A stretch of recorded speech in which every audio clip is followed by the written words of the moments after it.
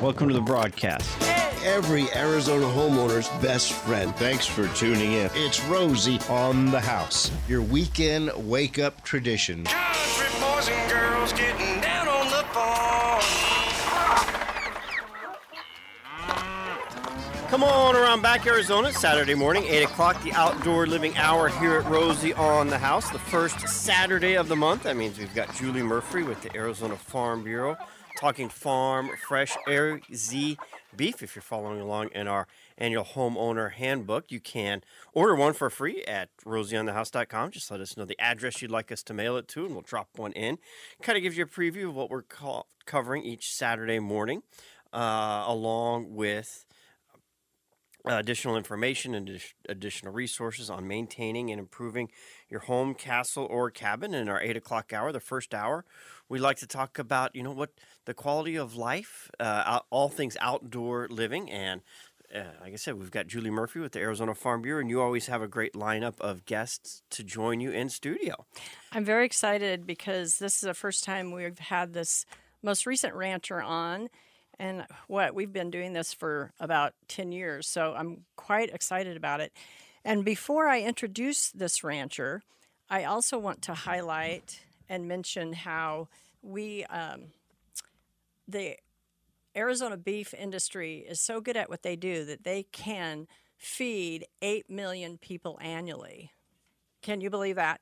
So Sarah King, which is a little more than we have in the state, I hope. I think we're still under 8 million. I know we're pushing it, but so we're pretty much exceeding population-wise how well we can feed you. So my guest today is Sarah King of Anvil Ranch. They're located in Pima County. And Sarah, welcome to the show. Thank you. Thank you guys for having me this morning. So we're just going to roll right into it. I wanted to first mention how many people we're feeding with Arizona beef. And by the way, that statistics, I want to give props to one of our organizations that we hang out with. The Arizona Beef Council has calculated that statistic. 8 million people can be fed with Arizona beef. And you're one of those ranches. So we are. Yes. Yeah. So tell me. I got a question on that 8 million feeding. Yes. Now, the numbers guy has a question. Is that like once a day? Or does that include my steak and eggs at morning, my cheeseburger at lunch, and my steak and mashed potatoes at dinner? So, good question. I'll have to ask the Arizona Beef Council, but they gave us the statistics not too long ago, so I'll shoot some of that information. But that's a good question. They just basically said 8 million people annually can be fed with our Arizona beef. So, Sarah, tell us about your background and also the King family's history in agriculture, specifically, obviously, ranching. All righty. Well, a long and windy tale, right, on both things. Yes. So I am not from Arizona originally and grew up in a couple different places. And then starting when I was about 10, we came out to the Elkhorn Ranch here just south of the Anvil Ranch. And that's a guest ranch. I'd grown up riding English, and my family was kind of interested in a dude ranch vacation. I have 2 younger brothers, and it seemed like a good way to get outside, have an adventurous vacation, and see some different parts of the country. So we started coming out to the Elkhorn as guests. And then I went to college in North Carolina at Davidson College. And then if you're a Steph Curry fan, Steph went to Davidson as well, so little fun fact there. And then during summers in college, I went and worked in Montana at the Elkhorn Ranch up there, their sister ranch. And then after graduating college, came down here to work at the Elkhorn down here, guided rides, learned how to shoe horses, met a whole bunch of people. And one of those people is my now husband, Joe, who was the neighbor next door that I got introduced to, and by his childhood buddy who was working at the barn as well. And he'd just gotten married, and so he was very much in the mode that everybody should be married, everybody should be together, and all his buddies should be together. And so anyway, he introduced Joe and I, and the rest is history, I guess you'd say. So fun. By the way, listeners, on azfb.org or Arizona Farm Bureau's website, we have the story, the history of the King Ranch. And we wrote this article several years ago. So if you just plug in King, up will come the Anvil Ranch history. You're a 100-plus-year-old farm, so that means that your kids, Sarah, would be what, sixth or seventh? Our kids are the fifth generation. Okay, fifth So generations. the Anvil got started back in 1895 by Manuel King, who is my husband's great-grandfather.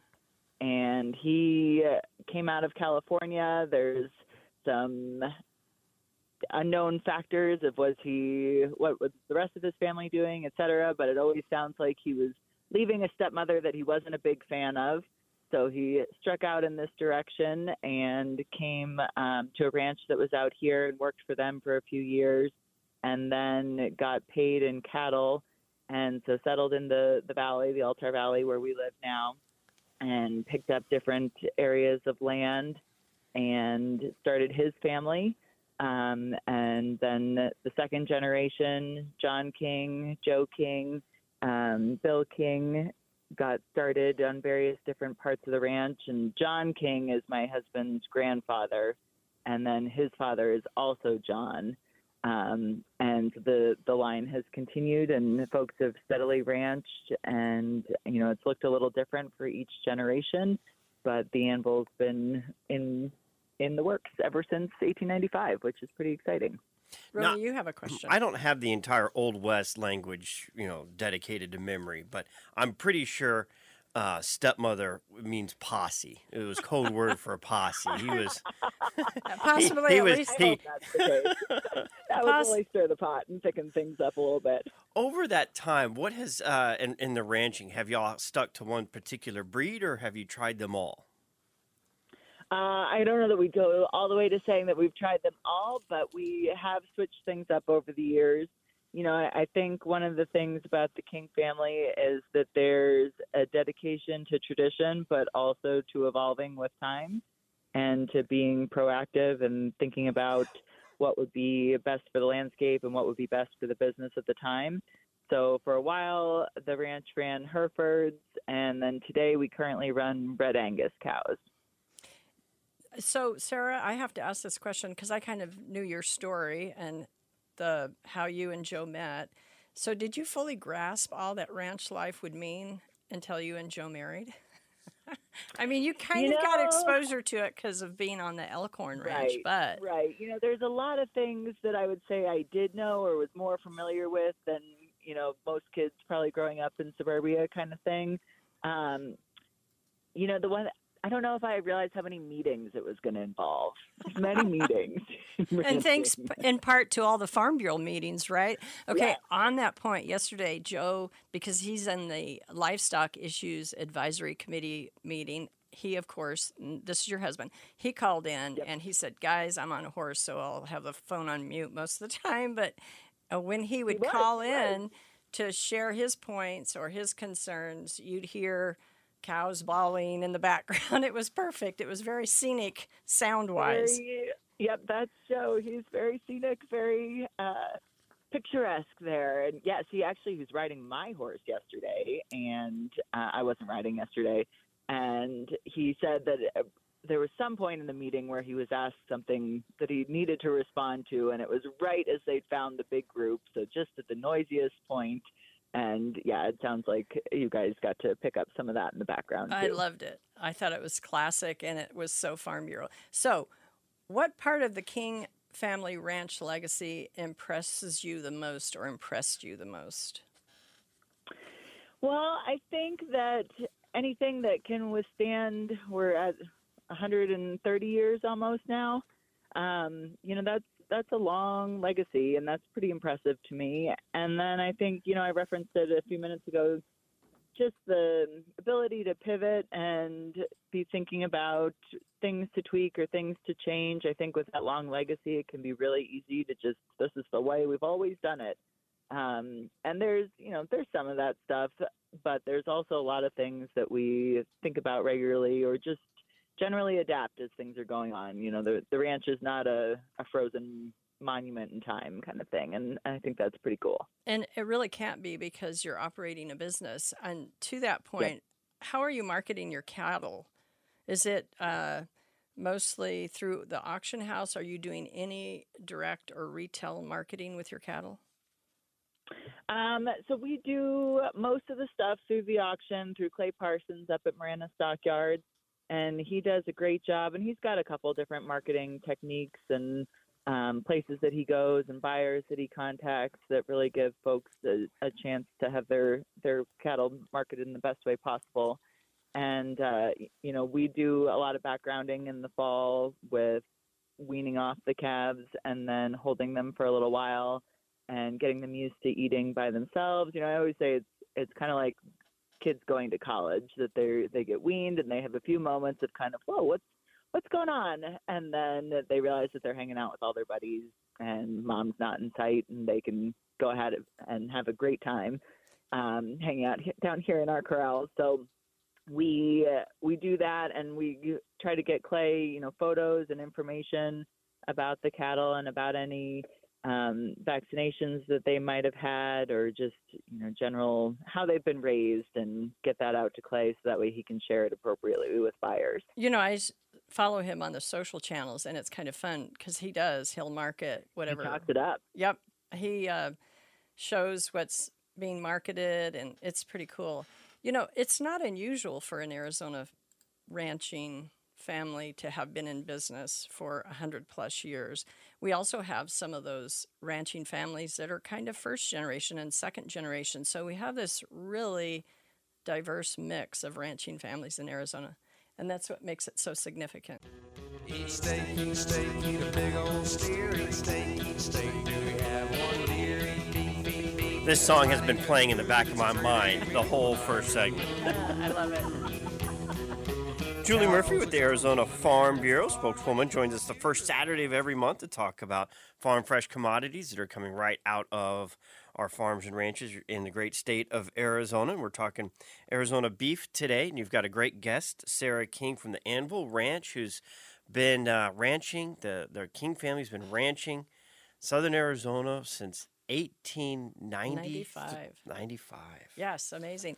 And in fact, we had just closed out this first segment talking about it's really not unusual to run into a ranching family that is in that 5th and 6th, 7th generation here in Arizona. And also we have some of our beginner farmer ranchers that maybe will be 1st and 2nd generation. But Sarah, another question that came up during the break is, do you guys do a combination of leasing state and federal land and owning? Like, what's your land structure?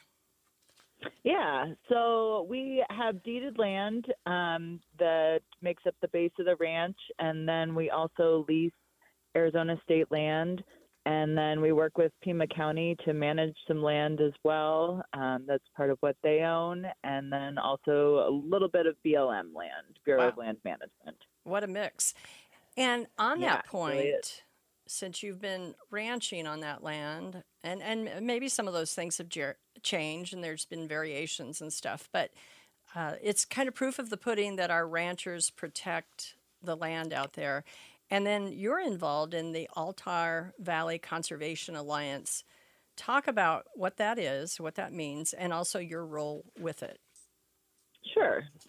So I've been involved in the Altar Valley Conservation Alliance since 2010, and I'm currently the executive director of the organization. And it's an organization, a collaborative conservation organization that got started by the ranchers in the Altar Valley back in 1995. So we're almost 30 years into the work that the Alliance has been doing. And it was really started by the ranchers who were thinking about the future, thinking about what this landscape looks like. And for reference, the Altar Valley, if you're familiar with Kitt Peak, you've been to the Altar Valley. If you've been to the Buenos Aires National Wildlife Refuge, you've been to the Altar Valley.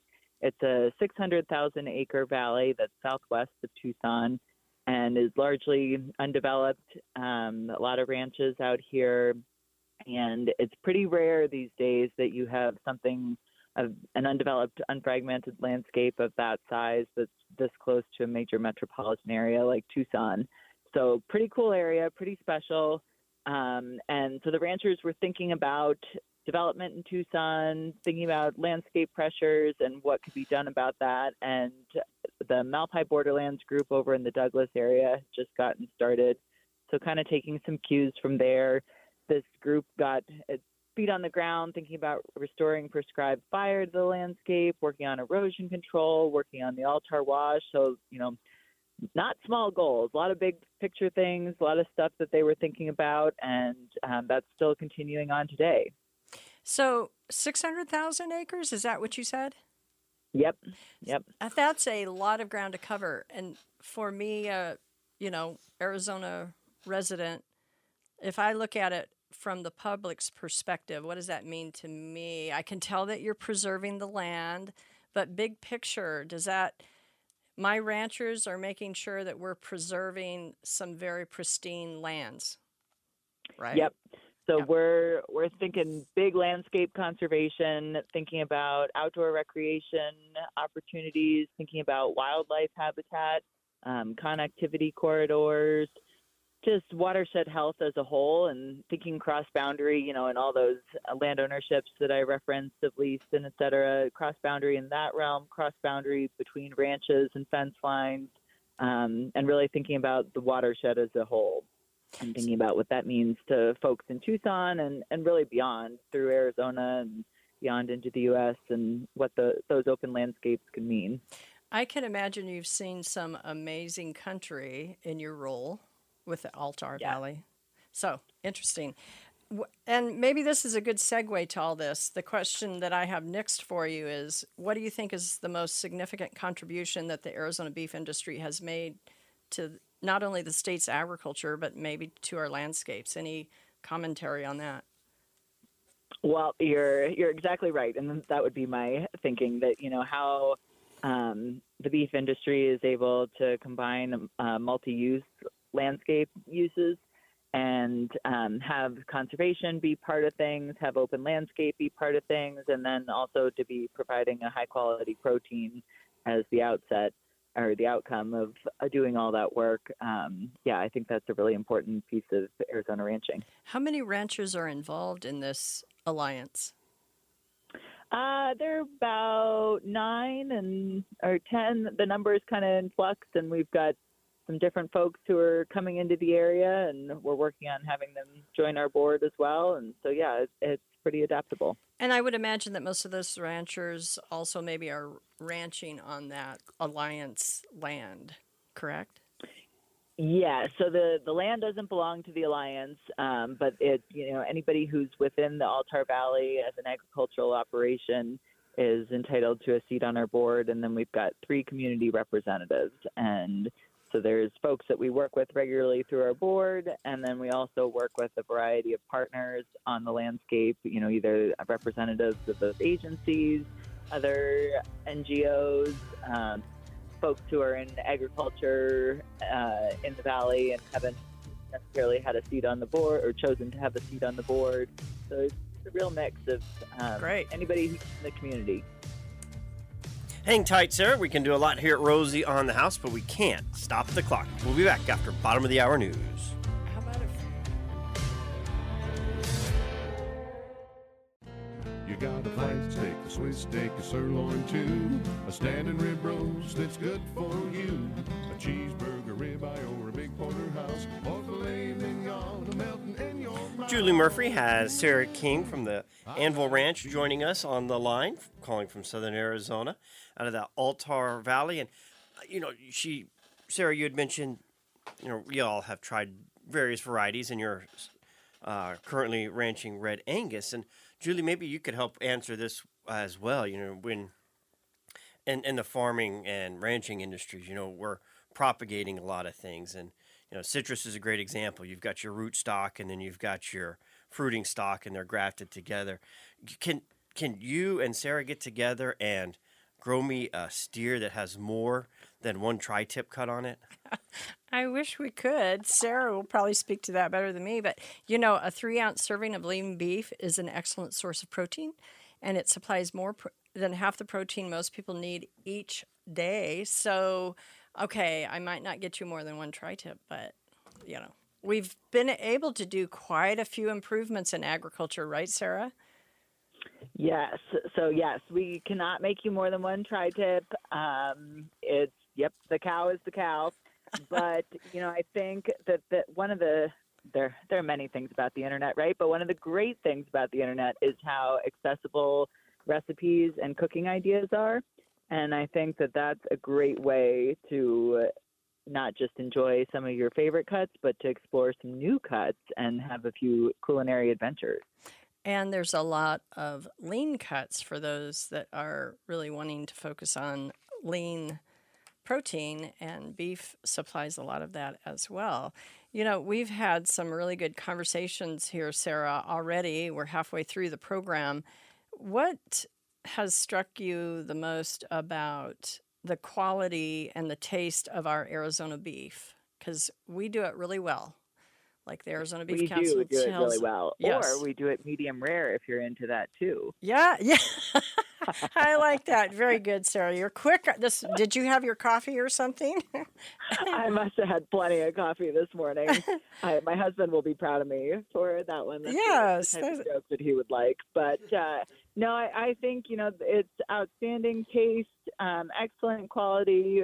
Families who are raising the beef, who are really committed to turning out a quality product and getting that onto your grocery store shelves. And you and Joe have two kids. What are their names and ages? Evelyn and George, and Evelyn is 8 and George is 6. And you're raising them on quality Arizona beef.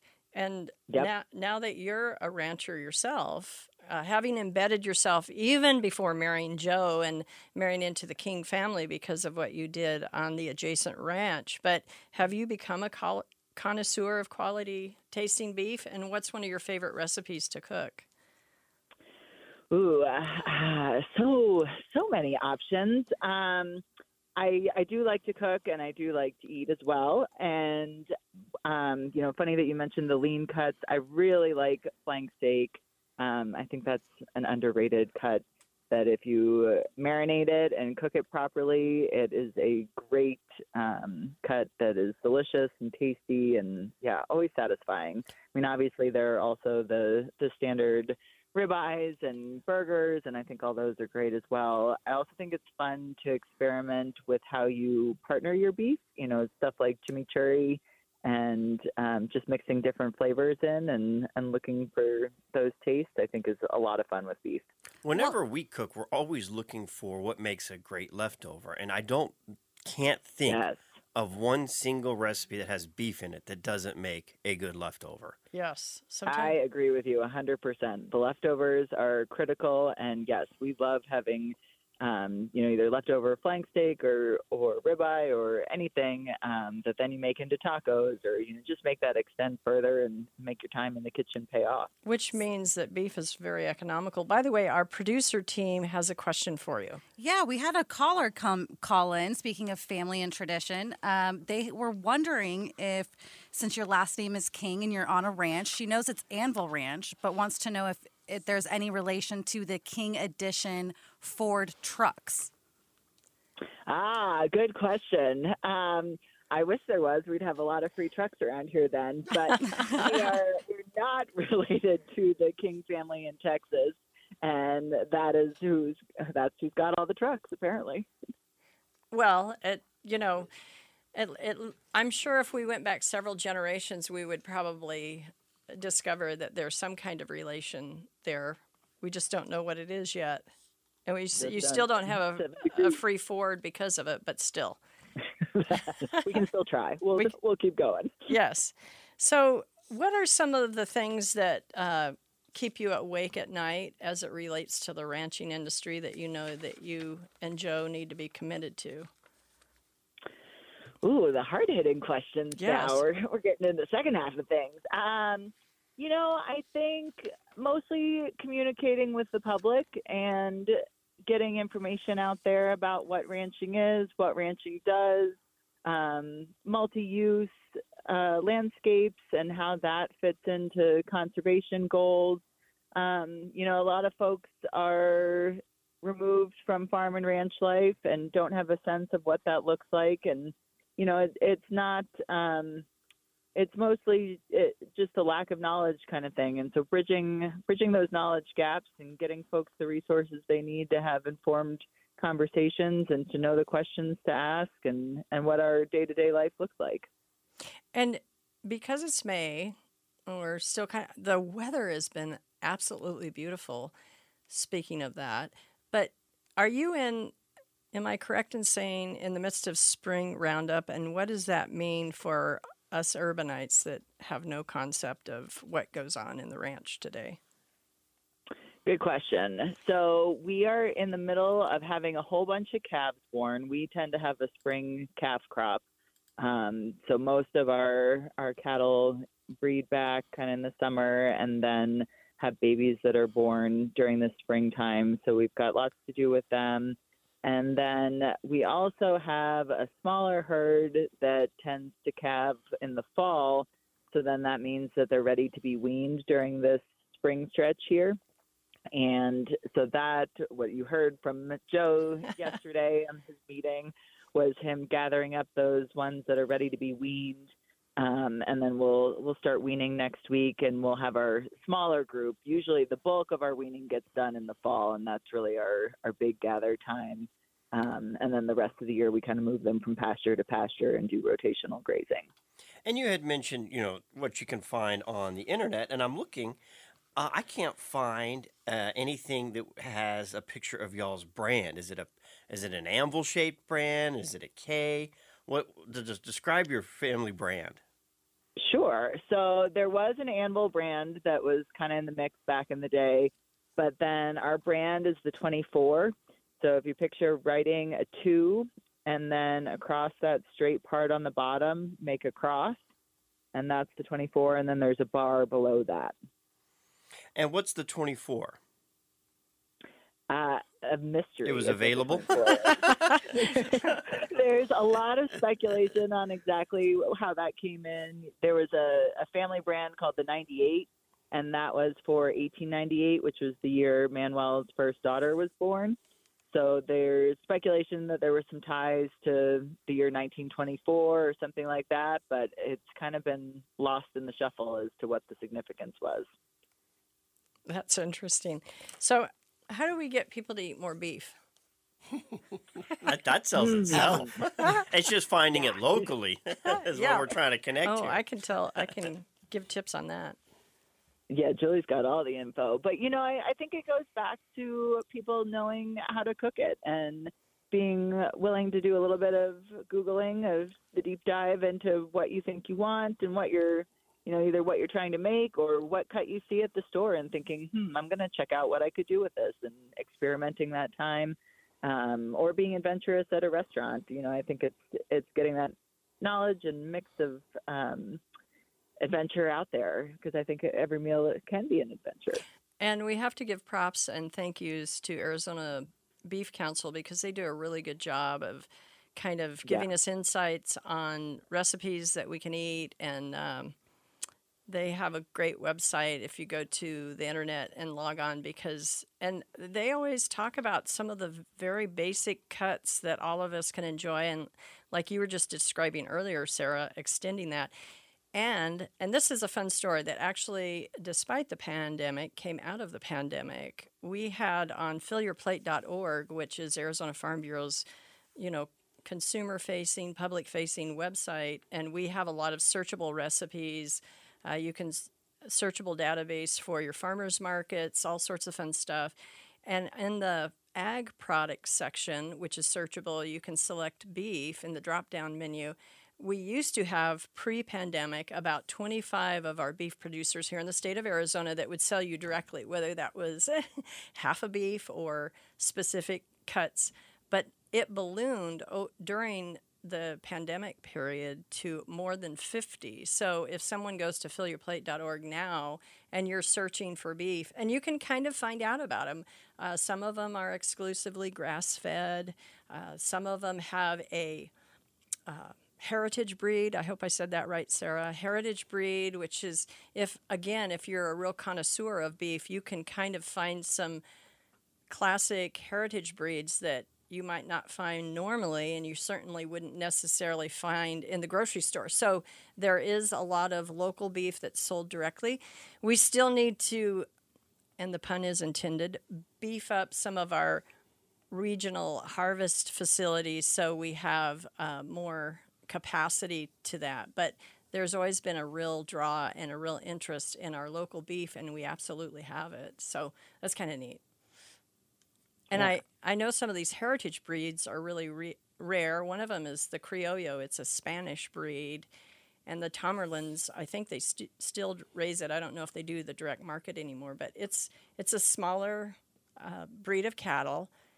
They're range fed, and their meat, the marbling is even different. So we definitely have distinctions within the beef breeds, and quite a few of them, correct? Yep. There's something for everybody, and I think gives the ranchers options and gives the consumers options too. Yeah. So, and another thing, aligning with our local beef, this was something that came out of the U of A. It was done several years ago. We'd probably need an update to this, but the University of Arizona, in conjunction with the Arizona Beef Council, did a study. And even if you go into the grocery store, you go to our meat market or the meat section, the beef there, they found that at least 53% of it was local. So you still have a significant, quote unquote, local representation, even when you go to the meat counter in the grocery store. And a lot of times people aren't fully aware of that, which is exciting to me because beef is, to use the American Beef Council tagline, beef is what's for dinner. Beef is what's for dinner. So what else do you think that we in the ag industry can do, Sarah, to help with kind of highlighting the quality of our Arizona beef? Well, I think the work that you're doing, Julie, with your communication stuff with Farm Bureau is really important, reaching out to consumers, giving them opportunities to engage with farmers and ranchers and understanding what's going on the ranch, on the farm. I think that's really the most important thing, is striking up those conversations. And everyone, I paid her to say that for me. I like my steak well done, taters fried, football games on Monday Medium night. rare. It's just who I am. What a way to ruin a steak. Ooh. Now, Julie, I'm going to need Sarah's address. Okay. She mentioned how much she likes flank steak, and I like flank steak too. And I need to send her a book I got for Christmas. Sarah, so when we get your address, All right. I'm going to order you this book. It's the best grilling cookbook ever written by two idiots. It's by the Grill Dads, Ryan Fay and Mark Anderson, and they've got a flank steak grill recipe in there that we've eaten probably 3 or 4 times And you since said Christmas. High endorsement. It is a good flank steak, and flank isn't one of my favorite cuts, but I mean the way I like it, but it's not one of my favorites. But I'm gonna send that book to you as a thank you for being on air with us this morning. And then Well, thanks. I'll come up to the ranch and have flank steak Yeah, they will with all the Kings. They will all show up. Yes. Julie will come test it out. Yes, I'll test it out. And Romy had a question for you about water. Yeah, I was looking at the layout of the area y'all are in, and there doesn't seem to be any major ongoing water flow. I mean, where do y'all get your water from? Do you get enough runoff from the mountains and that fills up stock tanks that are spread throughout the ranch? Do you have to pump out of the ground? Yep. What's your water resource portfolio? So we have some stock tanks that, do water runoff and then collect into little ponds. And, that's variable with how much it's rained. We just always have our fingers crossed. And then we do also have wells in a couple spots throughout the ranch that we pump water from, and then do storage tanks and smaller metal tanks that the cattle can drink from, and wildlife and that kind of thing too. And one thing I want to add to this, especially because we got to talk about the Conservation Alliance and just the efficiencies that ranchers pour into their businesses. The U.S. is considered a leader in efficient and sustainable beef production, providing 18% of the world's beef with only 6% of the world's cattle. That's a USDA statistic, and I think it's an amazing one. While we, have a lot of cattle, but we don't have as much as the world has, and yet we are providing 18% of the world's beef. Amazing stuff there. Sarah, any final thoughts about the beef industry and sharing with consumers? And I do have one question for her before we go out. And I got a quick one, too. Okay. Fire away. Gary, you go first. Mine's the hardest question of the hour, so it'll wait for the There's end. one cut of beef that popped in my head, and Rosie, you and I probably had it at one time. Beef tongue. Is that a thing in Arizona? I never hear about it. I think it is a thing, and so I'll confess, I have never cooked beef tongue, and my understanding is that there's some strategy to it, and Yes, that there beef is. tongue tacos are really the way to eat it then. It's funny you asked that. Just this week, my neighbor brought us a beef tongue. Oh, how funny. And man is like, what am I supposed to do with this? I'm like, you're asking me? Maybe it's in the book that you referenced earlier, Rosie. Not much a Cajun won't eat, that's Yeah. for sure. All right, toughest. No, but have you ever cooked a beef tongue? I've never cooked one, but I have eaten it. Papa Rosie loved it. Okay, hardest question of the hour. Y'all are located in an area that's just a little bit north of a particular wilderness area. It's a sky island, and it's named after the peak that's the highest peak in that range. Pronounce that peak. Babakivri Peak. Oh, I love it. Ding, ding, ding, ding, I've ding, ding, I've ding. heard it pronounced 100 different ways. Okay, she wins. She wins 2 editions That's of the the answer. cookbook. Yep. Yeah, you definitely have to send her the cookbook. And one more time, say that one more time for us? Babakivri Peak. Wow. I'm not even going to try and repeat it. I got to practice that You out want, me, there a couple you, want times. me, you want me to spell it for you? Baboquivari. And is That's it. Yep. and more important, it's got to be a beautiful area, right, Sarah? It is pretty. Yep. It's beautiful. It's pretty special out here. A lot of the areas get named after or by the first settlers that were in the areas. Was Manuel, did he name that peak or? No, that has long history with the Tohono O'odham.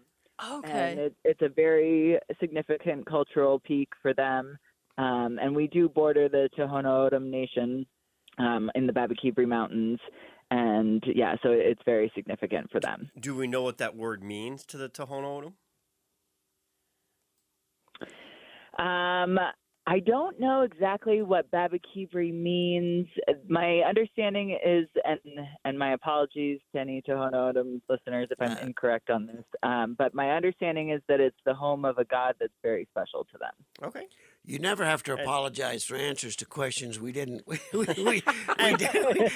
But we do have an open line. Somebody could call and give us that answer. Yep. And I would like to just close with one more comment that a lot of people are going to maybe get their nose bent out of shape because it's political, but this is not a political statement.